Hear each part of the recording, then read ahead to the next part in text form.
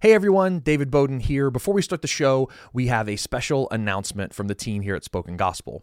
As we approach our summer film block, we're filming our final introductions for our whole project on the Bible, including books of the Bible like the book of Revelation and Chronicles, and it's going to be an amazing time.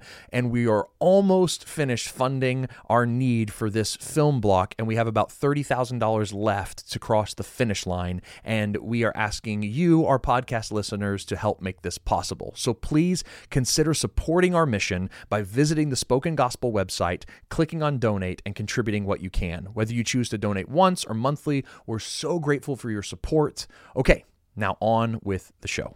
The religious establishment at Thessalonica is connected to the religious establishment in Jerusalem, and they're taking orders from them in some sense. Who else sent Saul to go kill a bunch of Christians other than Jerusalem? That's exactly right. Welcome to the Spoken Gospel podcast. Spoken Gospel is a ministry that's dedicated to speaking the gospel out of every corner of Scripture. In Luke 24, Jesus told his disciples that every part of the Bible is about him. In each episode, hosts David and Seth work through a passage of Scripture to see how it's all about Jesus and his good news. Let's jump in.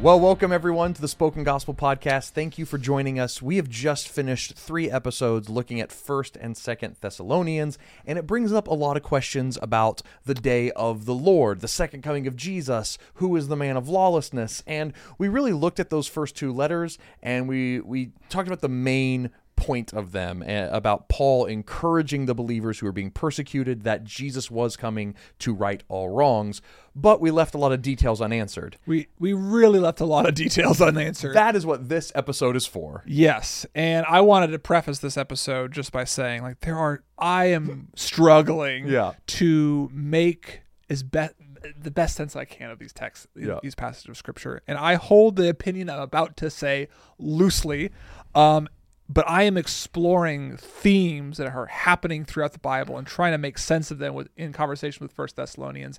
And I am really kind of excited to have a speculative and experimental conversation with you. This will be different from our regularly scheduled program. It's I am exploring an idea that I think that I currently am holding, and I'm wanting David to poke as many holes in it as possible. Yeah, basically what we decided to do was, instead of having this conversation off air, we're going to have it on air. Yes. So Seth and Christine have been studying and trying to develop some opinions around what all these details in Thessalonians mean and how to jive them with other passages in Matthew, Revelation, and Daniel that we've kind of been coming to consensus on outside of Thessalonians. And now we're like, how does Thessalonians fit into this picture? So Seth and I are on the same page on a lot of things in Daniel, Revelation, and Matthew, and we've talked about all those things on air before. That's right. But now it's does Thessalonians break those? Does it fit those? How so? We've not had that conversation yet. We've been waiting to sit down with microphones between us. And here it is. So welcome to a conversation among friends about 1st and 2nd Thessalonians. Let's go. So here's my story. Okay. Is I have increasingly grown to read a lot of Jesus's prophetic announcements and parts of the book of Daniel and parts of the book of Revelation as references to the fall of Jerusalem in AD 70. I think Jesus in Matthew 23 and 24 and 25 is speaking about the fall of Jerusalem, the judgment that will come upon the religious establishment. And specifically the temple. Yeah. Because they are the religious establishment that killed their God. Right. God had revealed himself to the Jewish people and entrusted that message in particular to the priests, the priesthood of Israel. And it is the priesthood and the religious order of Israel that has rejected the Son of God so fully that they crucified him. Right. So Jesus prophesies in Matthew 24 that there will be an end to the temple. And that this will be a climactic judgment against them. And so I think Jesus is talking about that in Matthew 23 and 24. I think he's talking about that at least in a good portion of Revelation. I think that Daniel talks about it. And I think the prophets talk about it more generally. And so as I become more convinced of that elsewhere in Scripture, what I came to this First Thessalonians, I expected to read a book about the second coming of the Lord. I've actually preached through this passage before as a pastor, and I was like, and I preached this with like, oh, these people are confused about when Jesus will come at the end of time. Yeah. But what I was struck by as I read this was that First and Second Thessalonians is full of references to Matthew 23, 24, and 25, Daniel, and Revelation that talk about times that are not the second coming of the Lord, but the destruction of the temple in AD 70. And so I was like, wait a second, is First Thessalonians actually not about the second coming of the Lord at the end of time, but actually Paul is encouraging the Thessalonian believers that judgment against the people that are persecuting them, the Jewish establishment in Thessalonica, is coming in real space-time history very, very soon, within 20 years of the writing of the letter. And he's saying that day hasn't happened yet. It's coming. Right. Hope for it. Expect it. It hasn't happened yet. Yeah. And so that's my working theory now. Right. Is that Paul is writing to the Thessalonians about that near day of the Lord, which is the destruction of the temple in AD 70, not necessarily, or not only about the final day of the Lord at the end of time. Okay, that's really helpful to hear your journey. So to repeat a couple things back to you to just kind of make sure it's really clear, there are two cataclysmic events that we need to have in our minds. Yeah. And Jesus and the New Testament authors talk about both of them. One is in the year 70, when in actual history, the temple in Jerusalem was razed to the ground, destroyed by the armies of Rome. And it's still never been built again. That's right. Jesus's prophecy against it, that not one stone would be left standing on another, that he said in Matthew, was it 23, 24, that has come true. And then there's another cataclysmic event that we believe that Jesus is also coming back to raise the dead, to gather all human souls to himself, to the final judgment of the righteous and the unrighteous, into eternity. Yep. Right? Well, he's going to judge all evil at that time. That's right. And live with us forever. Not just the evil of one religious system in Jerusalem, in the temple, but all evil everywhere in all times and all places forever. That's right. Okay.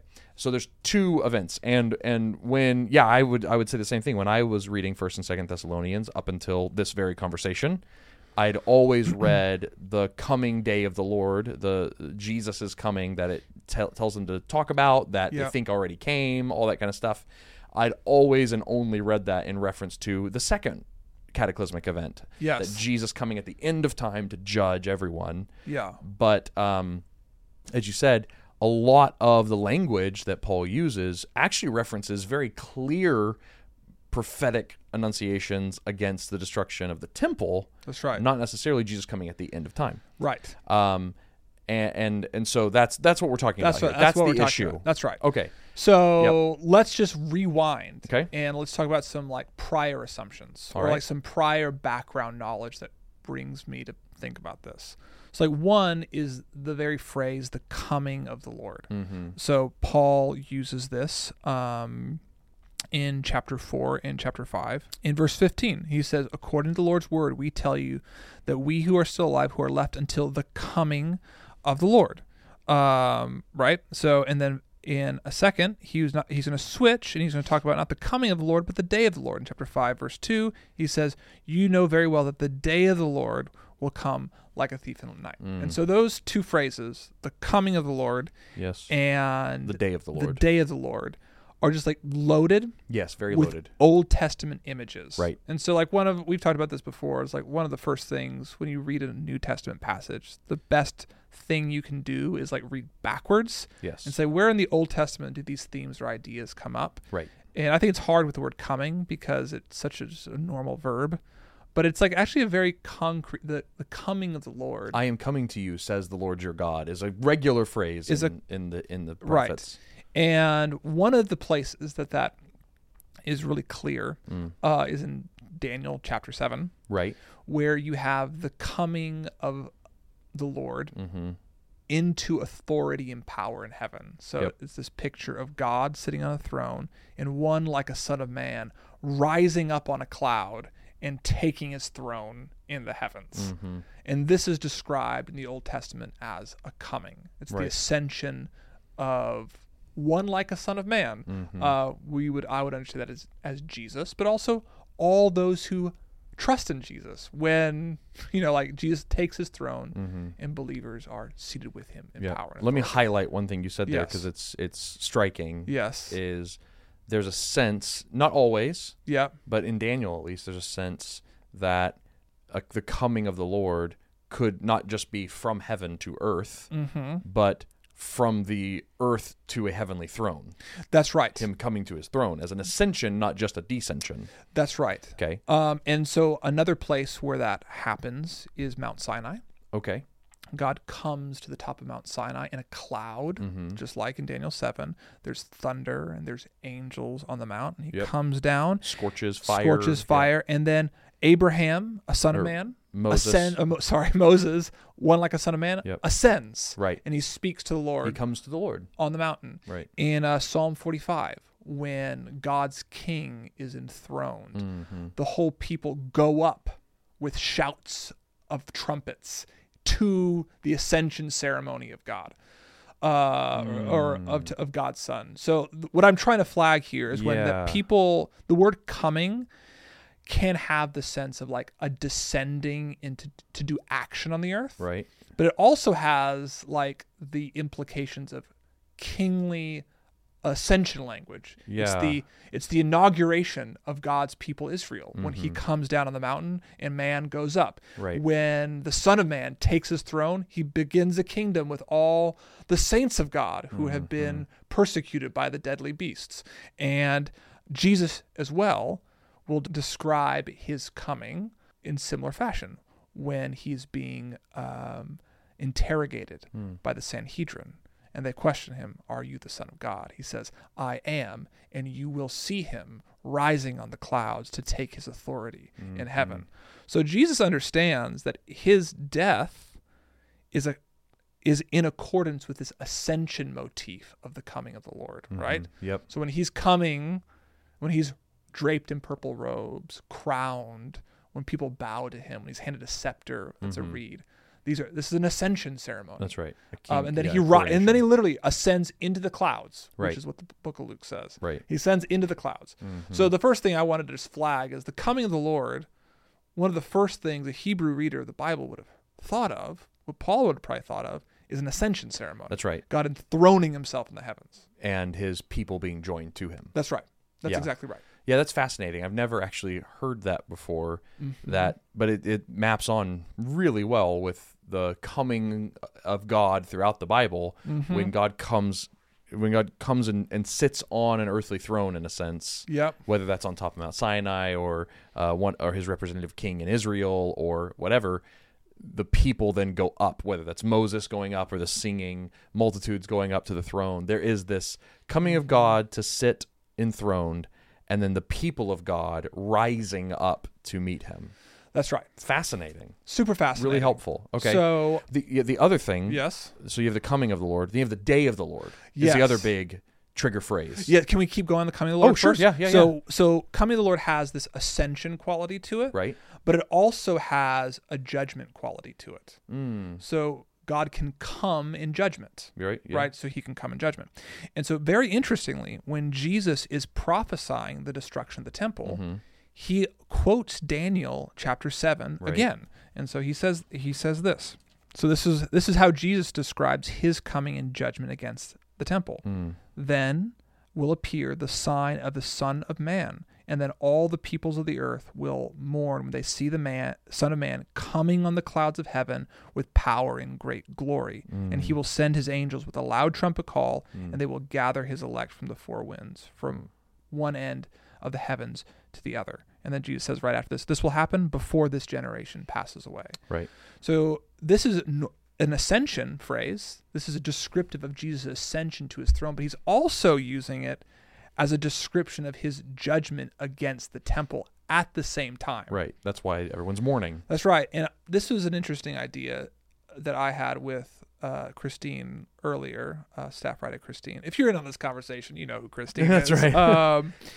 Is that frequently throughout Israel's history, the ascension of God's chosen king was also occurred while there was alternate kings vying for power. So, for example, when Solomon rises to power, ascends to the throne, that ascension is attended with a rival claim to the throne in a man named Adonijah. He sneaks off, declares himself to be king.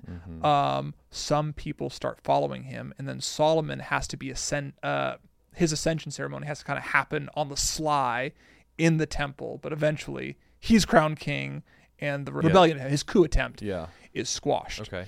So the reason I bring this up is that throughout Scripture, ascension ceremonies are also attended by judgment ceremonies where another figure will set himself up as a rival king. I see. But he is judged for his power play and is cast out of the kingdom.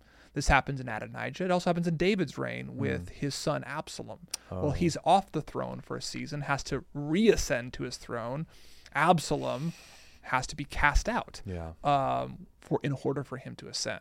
So just even the idea of the coming of the Lord being first about ascension, even that idea comes with it, this idea of judgment against rival kingdoms, right? Yeah, some rival king. Okay. And then on top of that, coming of the Lord frequently throughout the Old Testament is just the way that God judges evil nations. Right. He comes against evil nations frequently. Yes. He comes against Egypt. He comes against Israel frequently in judgment for their evil. Right. So just to say, the word coming has ascension language and judgment language wrapped up in it. And that's exactly the same word Paul is using in Thessalonians. Yes. Okay. So that's the coming of the Lord. And then we have this other trigger word, the day of the Lord. Yes.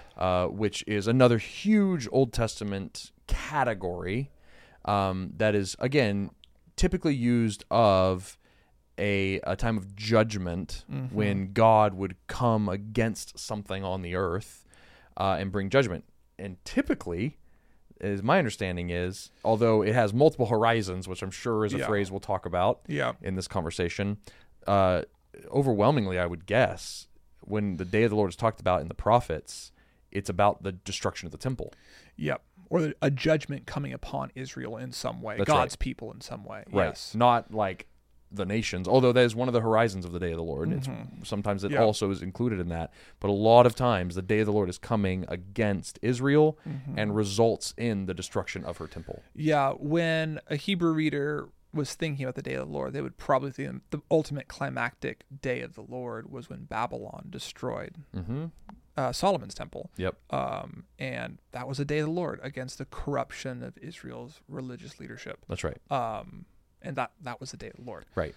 So the reason we have all this backstory is like Paul is using these words, which generally had some very concrete things in mind: the ascension of a king, the judgment of rival powers, and the judgment of a wicked city. Right. Whether Israel or otherwise. Sure, yeah. But a judgment of a wicked city in real time. Yeah.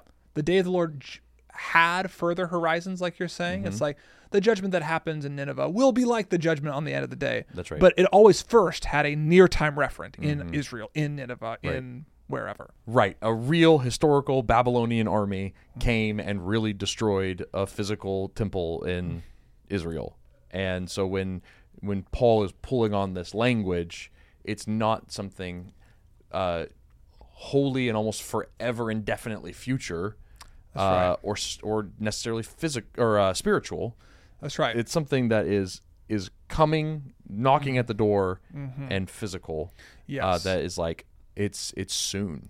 Yeah. There's an impending threat. And I'll add this: an impending threat that has, I'm just going to use the word again, multiple horizons. Right. So frequently throughout the prophets, they'll talk about a coming day of the Lord that is like a previous day of the Lord, in which he came in fire and smoke on Mount Sinai. Or it's like this coming day of the Lord will be like when he brought the plagues on Egypt. That's right. So the judgment of Egypt by the plagues was one day of the Lord, and then it gets repeated multiple times. So the point here is the day of the Lord generally has a near referent, like a near historical referent. Yes. But is also understood to be part of a pattern. Yes. That has repeated in the past and will likely repeat again. Yes. In the future. That's right. One of my favorite like metaphors for how to understand this is the mountain range. Yes. Yeah. Right. And it's like if you stand far away from a really impressive mountain range. I'm the prophet Isaiah, and I'm seeing in the distance some distant historical day of the Lord. Right. And it's like you standing far away from a mountain range, and it looks sometimes the way the mountains can group together, it looks like they're right next to each other,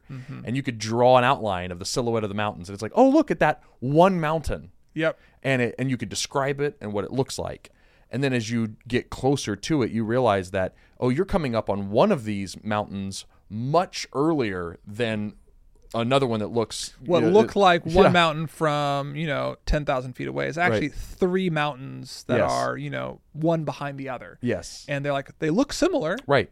They have repeated facets. But you come to one before the other. That's right. And then when you get to one, that doesn't disqualify or unmake the other two summits. That's like right. they all exist at the same time. Yes. And they belong together, and we can talk about them as the Rocky Mountains. Yes. Right?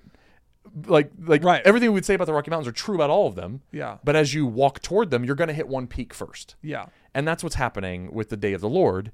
Frequently throughout the Old Testament, the day of the Lord, people thought it was one thing, and frequently it ended up being multiple things. That's right. Oh, that one came sooner than I thought it was going to. That's right. And that must mean there's another one after that, and there's one before That's right. it. So for instance, like some of the things that it seems like should happen, given the day of the Lord that is prophesied about in the Old Testament with the destruction of Israel's temple by the Babylonians, still hasn't happened yet. It's like, well, where's all the peace and the frolicking with animals and stuff that's supposed to happen? That's not going on yet. It's like, right. Because we got the first mountain, but there's still another one on the other side of it. And this one prefigures that one, but we're still waiting for this next ideal, this next iteration. Yes. We're not through the whole mountain range yet. Yes, that's right. So that's what we mean by multiple horizons. That's what we mean by multiple horizons. And so that's all the background knowledge that I'm bringing. So when I start reading words like the coming of the Lord and the day of the Lord, I have these categories like, okay, ascension language. Right. I've got judgment language. I've got like historical judgment on a city, generally Israel, although other nations as well. Right. And so when I read Paul or any New Testament author using those words, I want to have the same inclinations as Old Testament readers or, people who are reading this for the first time.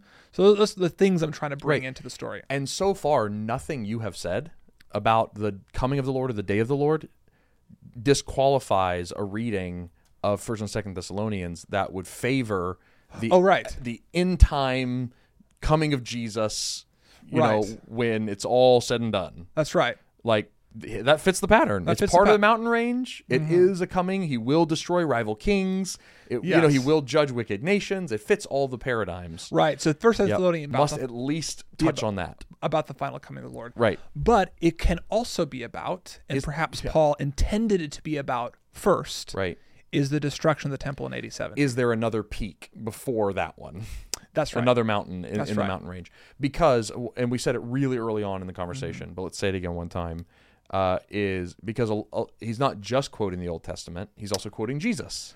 Yeah, that's right. And he's quoting Jesus like, "That day will come like a thief in the night." The abomination that causes desolation is something that gets riffed on. Christine did some work for us. I have 1, 2, 3, 4, 5, 6, 7, 8, 9, 10, at least 11 direct references in 1 Thessalonians 4. Through 5 and 2 Thessalonians 2, directly quoting or referencing Matthew 23 and 24. Matthew 23, 24, and 25. Which is definitely talking about the destruction of the temple. Yes, at least part of it. At least part of it. No one questions that at least part of that is talking about the destruction of the temple. And specifically, chapter 23, let's just name it. Chapter 23 is a list of 7 woes against the religious establishment of Israel that was persecuting Jesus. And woes prophetically typically preceded judgment. Right. Woe to you, Tyre and Cush, and blah, blah, blah. For now is coming upon you the day of the Lord where all these bad things will happen. That's right. And interestingly, at the very end of his critique of the Pharisees, the religious establishment of Israel, he says this. He says, "You have been murdering the sons of God and the prophets from the beginning.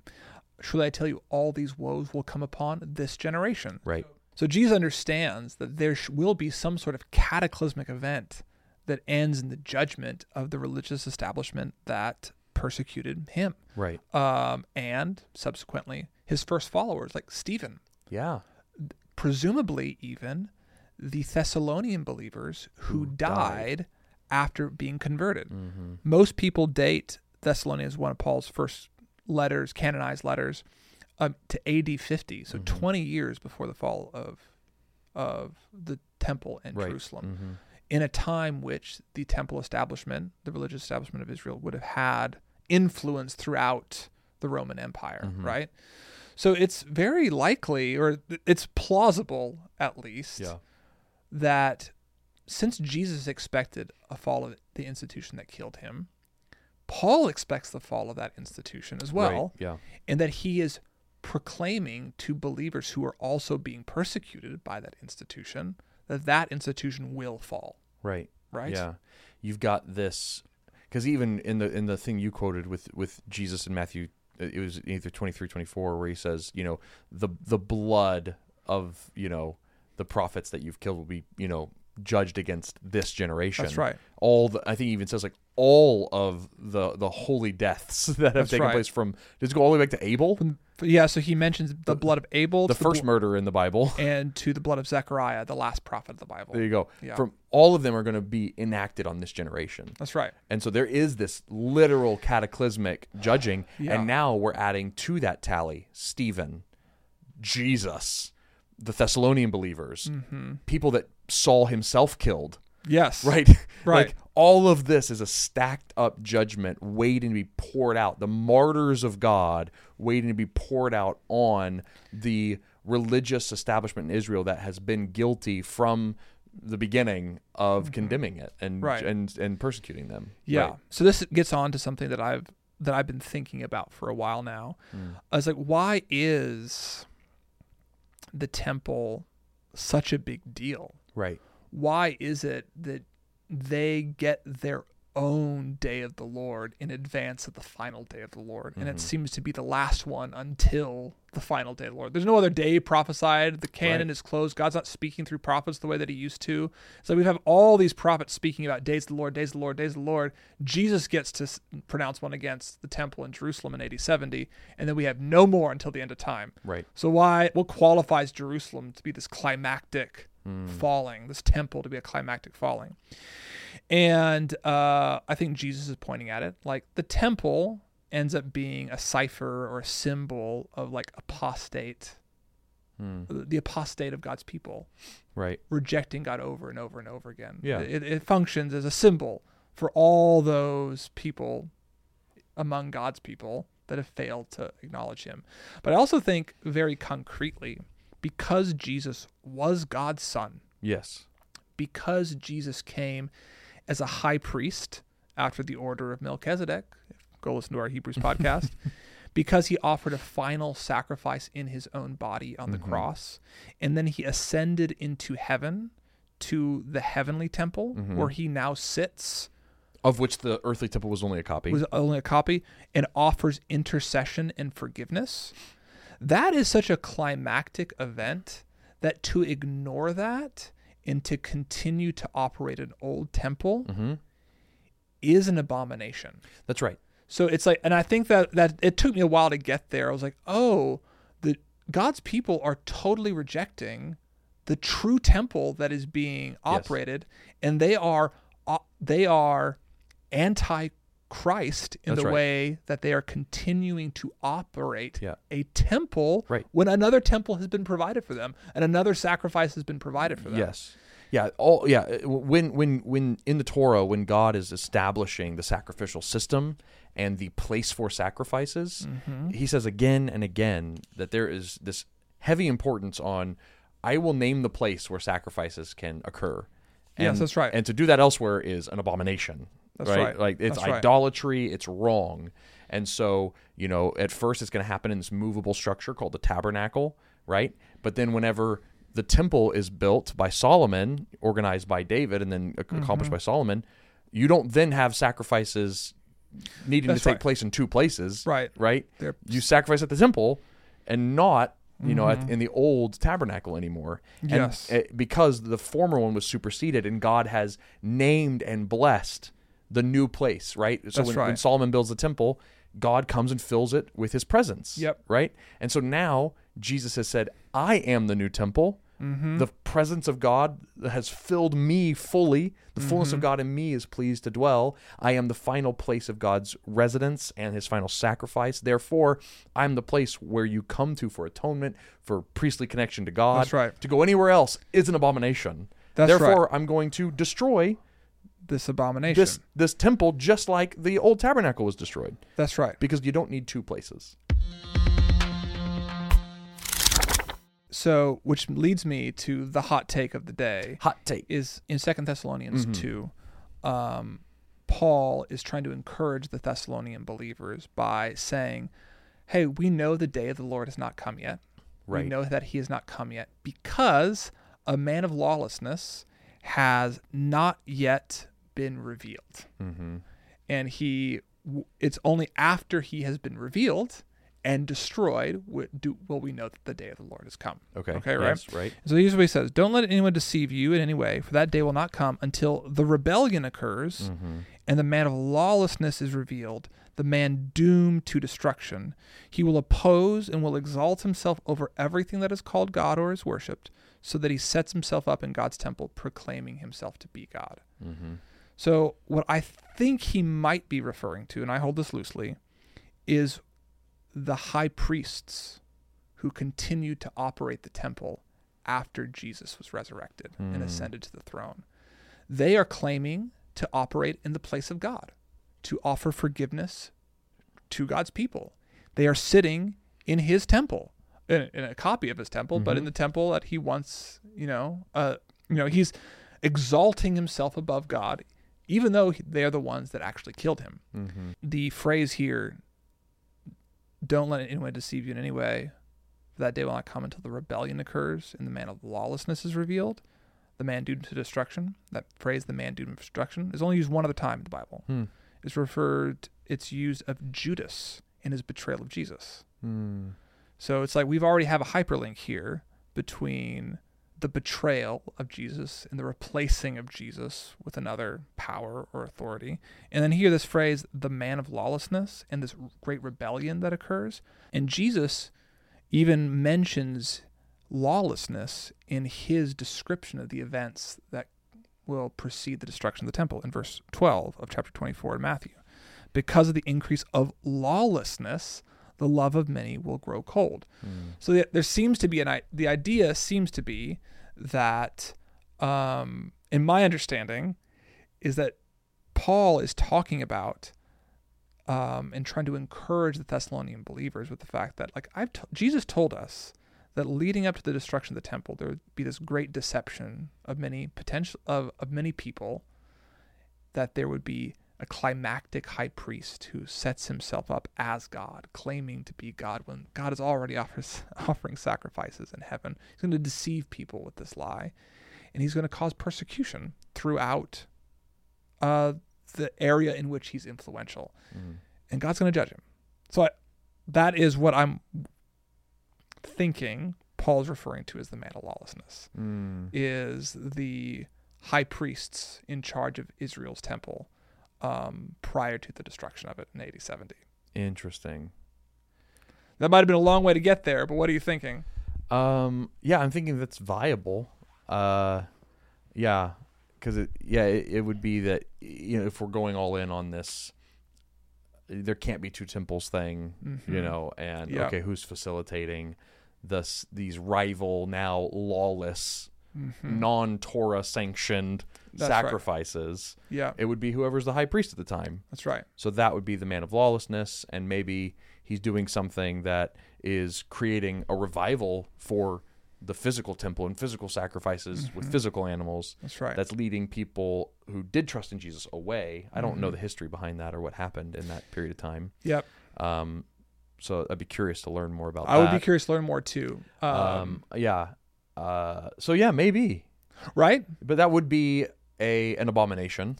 It would be an abomination. Like we've said, to offer sacrifices somewhere else other than Jesus. Right. So and then eventually, under this rule, Rome comes in, just like Babylon came in and destroyed the first temple. Yeah. And they cease the sacrifices in the temple permanently. Yeah. So if you go back and read Daniel 9, 11, Daniel 12, the abomination that causes desolation comes in and just stops all the sacrifices from ever occurring. Right, yes. So, which is a fitting punishment for someone who claims to operate in the place of God and offer forgiveness instead of God. Right. It's like, you're going to claim to offer sacrifices to forgive people? No, I'm stopping that business right now. Right. And with Babylon, it's like, I'm going to give you a physical symbol, Israel, of the cut off relationship, the broken covenant that we have. I'm going to put an end to the reconciliation and atonement that takes place at the temple. I'm going to cut it off for a second. Yeah. Right? And now he's doing that to the whole Jewish people, because like, the Messiah has come, and I'm going to show you that there is no other pardon for sin other than in Jesus the Messiah, by shutting down the sacrificial system. That's right. There's only one place for atonement, and it's in him. Yes. I have so many questions, though. Yes, let's go. One is, why would this matter to the Thessalonians? Yes, because judgment is happening in real time. Okay. Like, I think there's a sense in which we can forget that Jesus prophesied a real time within a generation judgment of their persecutors. But they're not their persecutors. They're not directly. It's Jerusalem's temple. However, Paul draws a straight connection between the persecutors of Jesus and the persecution they're experiencing in Thessalonica. He says this in 1 Thessalonians 2:14. For you, brothers and sisters, became imitators of God's churches in Judea, which are in Christ Jesus. You suffered from your own people the same things those churches suffered from the Jews in Judea, who killed the Lord Jesus and the prophets who also drove us out. They displease God and are hostile to everyone in their effort to keep us from speaking to the Gentiles so that they might be saved.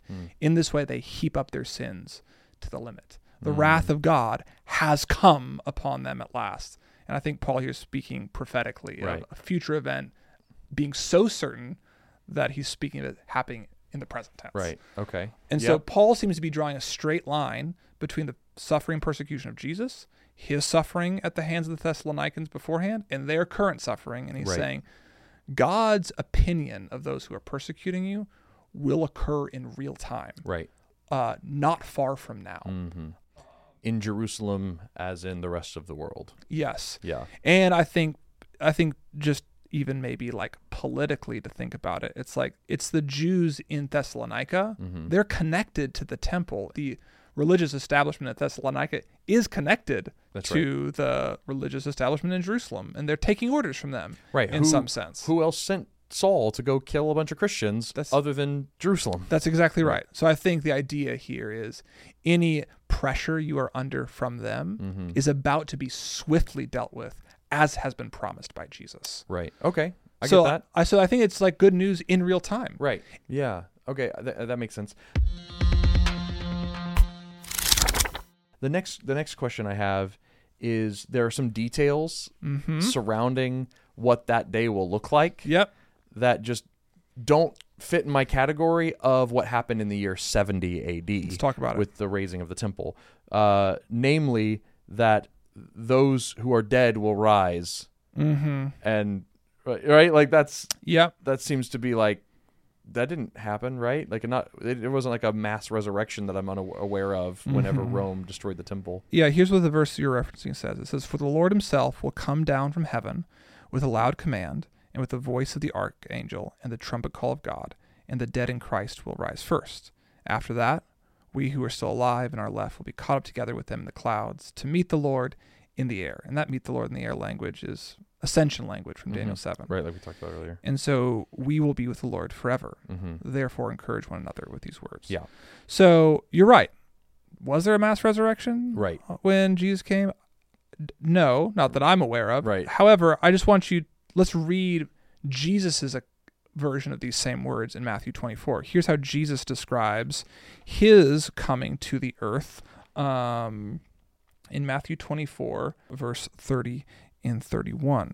He says this, "Then will appear the sign of the Son of Man in heaven, and then all the people of earth will mourn when they see the Son of Man coming on the clouds of heaven with power and great glory. And he will send his angels with a loud trumpet call, and they will gather his elect from the four winds, from one end of the heavens to the other." So that's not verse for verse parallel. There's no mention of the resurrection of the dead. However, there is a mention of loud commands, the voice of an archangel, the trumpet call of God, and the gathering of God's people to himself. So remember, this passage in context is supposed to be encouraging persecuted Thessalonians whose friends have died under the influence of some of the Jewish authorities. Right? Yep.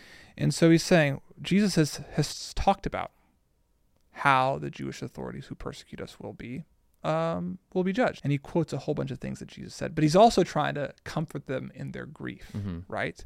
And so he's also saying that when Jesus comes in that day, there is a sense in which they are being united with God in a special way in that moment. They're being vindicated in that moment. I think I get the idea of why Paul would add an insertion into a loose quote of Matthew 24, because he's like, I mean, insofar as whatever it means that Jesus on that day will gather the elect to himself from the four winds, that's also got to include the dead in Christ. That's right. Okay, so I get that. Yeah. So, but what does it mean then if the destruction of the temple is what's being talked about?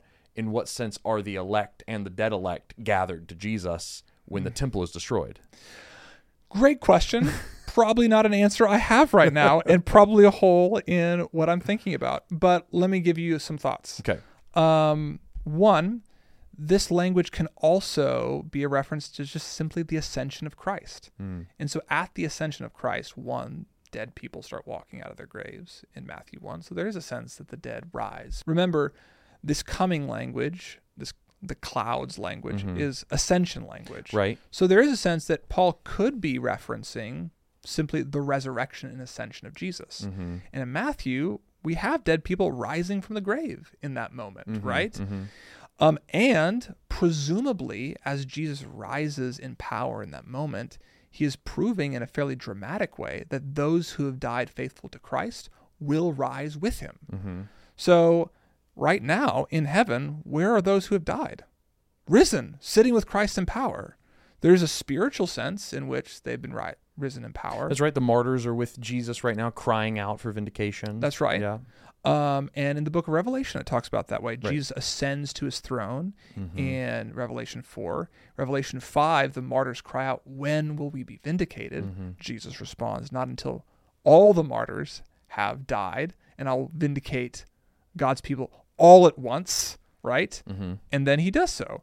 So there could be a sense in which the dead rise first is a reference to the dead in Christ who are now reigning and risen with him in a spiritual sense. It could also simply just be his way of inserting the hope of the bodily resurrection in a that is to come. That is to come. It's another horizon in the mountain range. That's right. And it could be that he's collapsing them. Right, which a lot of people argue is what Jesus is doing in Matthew 24, that he's talking about the destruction of the temple and his ultimate return at the same time. And he's looking at the mountain range, and we have to understand which one is the first peak and the second peak. Yes. So, okay, yeah. That one's a little difficult. That one's a little difficult. And I think the assumption behind that question is that Paul intends to give us a precise chronology or order of events. Oh, no, I'm not talking about the dead in Christ will rise first. That wasn't my question. I understand. My question was a resurrection and a gathering. Yes. In what sense is there a resurrection and a gathering of the elect? In whatever order, I don't care. Yes. When the temple's destroyed, that was my question. Yes. Was like, well, and when the temple of Jesus' body was destroyed, right? The dead were raised, and the temple was judged. There was the rending of the veil. Yep. In the first down payment of the temple's destruction at Jesus' death. All these things are mapping onto each other, and to your point, the chronology isn't what's important, but that the causation is. Yeah. And that Jesus' death and resurrection leads to the judgment of the temple, right? And so there was a resurrection of the dead at the death of Jesus. That's right. Right? And then soon after, the temple was raised. So, like, they all do overlap. They all overlap. But we just, as Westerners, have to get comfortable with Right. Not linear thought. That's just not how the Jewish mind always thinks. Yeah, and I could be wrong. And this will Totally. all be about the last day, and Absolutely. I'm just reading too much into it. Well, so that's going to be my next question. Yes. Is what does this reading of Thessalonians as first order, not as exclusively, but as the first peak, talking about the destruction of the temple, what does that do to our understanding of the last coming of Jesus? Because a lot of these verses are often used in how we construct what that coming will look like. I think the last coming of Jesus is when all evil is done away with. Mm-hmm. We're united with God forever. He comes down, defeats all evil, and heaven comes down and joins earth, right? That's what happens in the last day. Right. The events leading up to that moment will invariably, I think what the Bible teaches us to expect, will look something like that day. Mm-hmm. And there'll be patterns and iterations on themes. I don't think we lose anything. If we lose 1st and 2nd Thessalonians as pictures of what must happen before the last day occurs, I think the only thing we lose, in a sense, is them as definitive descriptions of the last day. Mm-hmm. What we gain is them as patterns of things that happen in this day. The lawless one, meeting the Lord in the air, all these things are descriptions of current world events that will be repeated until Christ comes in a similar fashion. So let me give you an example of this. Okay. So in 2 Thessalonians 2, the man of lawlessness shows up. He causes great falling away of people. He performs false signs and wonders. But then he's restrained by somebody, strangely.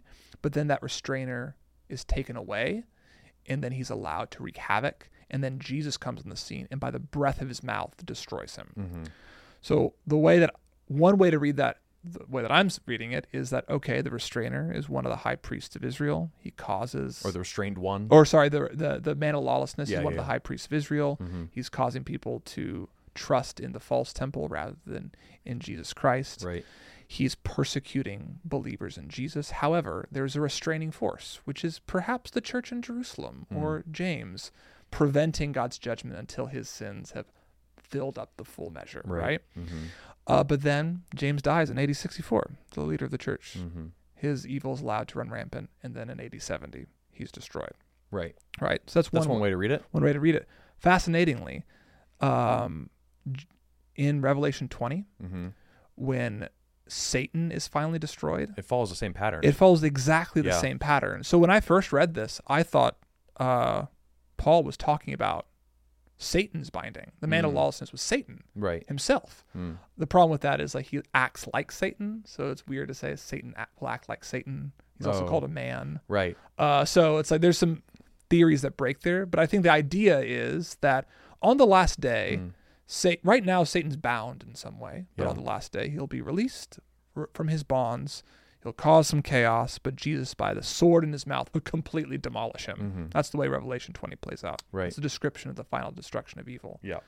But Paul is using that to describe a near day of destruction against potentially the temple. Right. So it's like they're the same thing. It's like they're the same thing. Right. So I don't know if we lose anything. Yeah. And I think that's the point that I was hoping to get out of that question, which is we have a repeat of the coming of the Lord and the day of the Lord that has been happening since Passover. That's right. Since Exodus, this pattern has been established, and then it turned against Israel herself when Babylon came. Yeah. Right, and now it came again against the second temple after Jesus' death and resurrection. It came against it cataclysmically because now there's a new temple. Yeah. But then it's going to happen again when the final temple comes to earth in Jesus himself, right? And there won't be any temple in the new heavens and the new earth because Jesus will be in our midst. Yeah. And so I think we need to avoid, I think you're saying the same thing, we need to avoid an either or mentality here and have a both and. Yes. That the Bible does not take an either or mentality when it comes to the day of the Lord. And it's impossible to consistently read your Bible from beginning to end and think that the day of the Lord is about one day, because you'll have to choose one.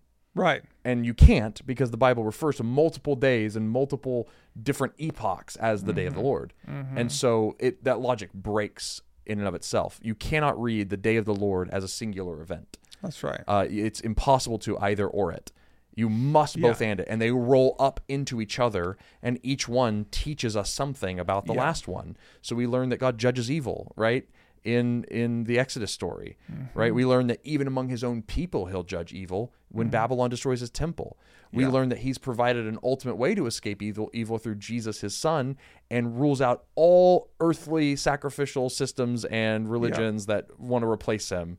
He judged all of that, and he singularly binds up the kingdom and the sacrifices and the temple and the priesthood all on himself, and that's it. Yes. But then there's still those operations and other kingdoms and things happening on earth. That temple needs to come. And it's like it's all rolling up, and we're still waiting for a day that looks like Exodus, that looks like Babylon, that looks like the destruction of the temple in AD 70. And it's going to all roll up into the second coming of Jesus. Yeah. So it is a both and not an either or. Yeah. And I think my whole hope in this conversation was oh man, I have these prior assumptions about Matthew 24. And I have prior assumptions about First and Second Thessalonians. I think Matthew 24 is about the destruction of the temple, but I think Thessalonians is about the future coming of Jesus. Right. But they seem to be talking to each other so much, and I haven't heard a ton of people trying to mesh those two ideas together. Yeah. So that's what I'm hoping this conversation accomplishes, because it's it could all be about the second day of the Lord. Yeah. But there's so much in there that's referencing the destruction of the temple in AD 70. It's isn't there a way that it could be both? Right. Isn't there a way that these texts relate to one another and speak to each other in a way that, like we're suggesting, that it's the hope of a near day of the Lord's judgments against evil in expectation of the final day of the judgment of Satan himself, the ultimate deceiver and the causer of chaos and persecution in the world. And let's good news this real quick. Yes. Let's spoken gospel this for a moment, because I've never thought of it like this. That okay, cool. Why does all this matter? Right, Yeah. And it better get to hope or encouragement, or else we've missed the point of First, Second Thessalonians. And it's so I remember being at a conference one time speaking, and someone came up to me and they just said, why are you a Christian? Why do you believe in God? And I was like, because of the resurrection of Jesus. Yeah. That is the historical, verifiable proof of my faith. Yeah. That if Christ is not raised, we are among most to be pitied. But we have actually another historical marker that repeats this story of death and resurrection, of God's ultimate judgment of the world and vindication of the righteous in AD 70. That because Jesus prophesied that the temple would be destroyed, and that he would prove once and for all that he is the final place for us to find forgiveness of sins and reconciliation with God. Because the temple was destroyed and has not been rebuilt, we know that Jesus comes against sin and judges it. We know that Jesus provides the place for atonement because he has done what he said he was going to do in space and time. Historically verified, no one disagrees that the temple was destroyed in the year 70. That's right. And that actually is means of encouragement, because it shows that Jesus does bring justice, that there is a day of the Lord, right? That he does judge wickedness and vindicate the righteous. Yeah. And that actually builds my faith. It's not just what happened in quote unquote AD 33 when Jesus was raised from the dead, but it also happened in 70. And it's there is a day of the Lord. It's historically verified. And that grows my faith that there will be another day of the Lord in space and time, in history, here on earth as in heaven, that God will come, judge the wicked, and vindicate the righteous. And think about then the Thessalonians in that sense. It's Jesus prophesied something that hasn't happened. Yes. And if it doesn't happen, or doesn't happen the way that he said he did, Jesus is not the Messiah he claimed to be. Yep. He might have risen from the dead, but he got something wrong, so that can't mean he's God. So there's this real sense that Jesus hooked part of his claims to divinity not on his prophecies coming true. Right. And the fact that they did is a huge encouragement to believers. And that he wasn't there to facilitate it or physically carry it out. That's right. That it's he must be on the ascended throne because he made this happen. That's right. It was a day of Jesus' coming because what he said would happen did happen. It was by his word that it happened. He spoke it, and it came. It's the sword in his mouth. It happened. So, all right. I want to say one more thing. One more thing. And then let's close this thing down. I think it's really ironic. An ironic thing. When Jesus first starts doing miracles, he heals a paralyzed man. And he says, I tell you, your sins are forgiven. Right. The religious leaders go crazy. Right. No one can forgive sins, but God alone. And then fast forward to the continuation of the temple system after the destruction, after the crucifixion and resurrection of Jesus. They continue to forgive people's sins through a sacrifice. Who can forgive sins but God alone? That's right. By their own words, they are condemned. They are condemned. They are blaspheming the risen Christ. That's right. Which is kind of blew my mind when I saw that that connection. There's forgiveness in there's forgiveness in Jesus. Forgiveness in Jesus. Yes, he has made the sacrifice. There's nowhere else you have to go. Jesus is the place for forgiveness and reconciliation. All right. Well, that wraps up our discussion on 1st and 2nd Thessalonians. Thank you for joining us. Thank you for walking through these letters with us, and we'll see you next time.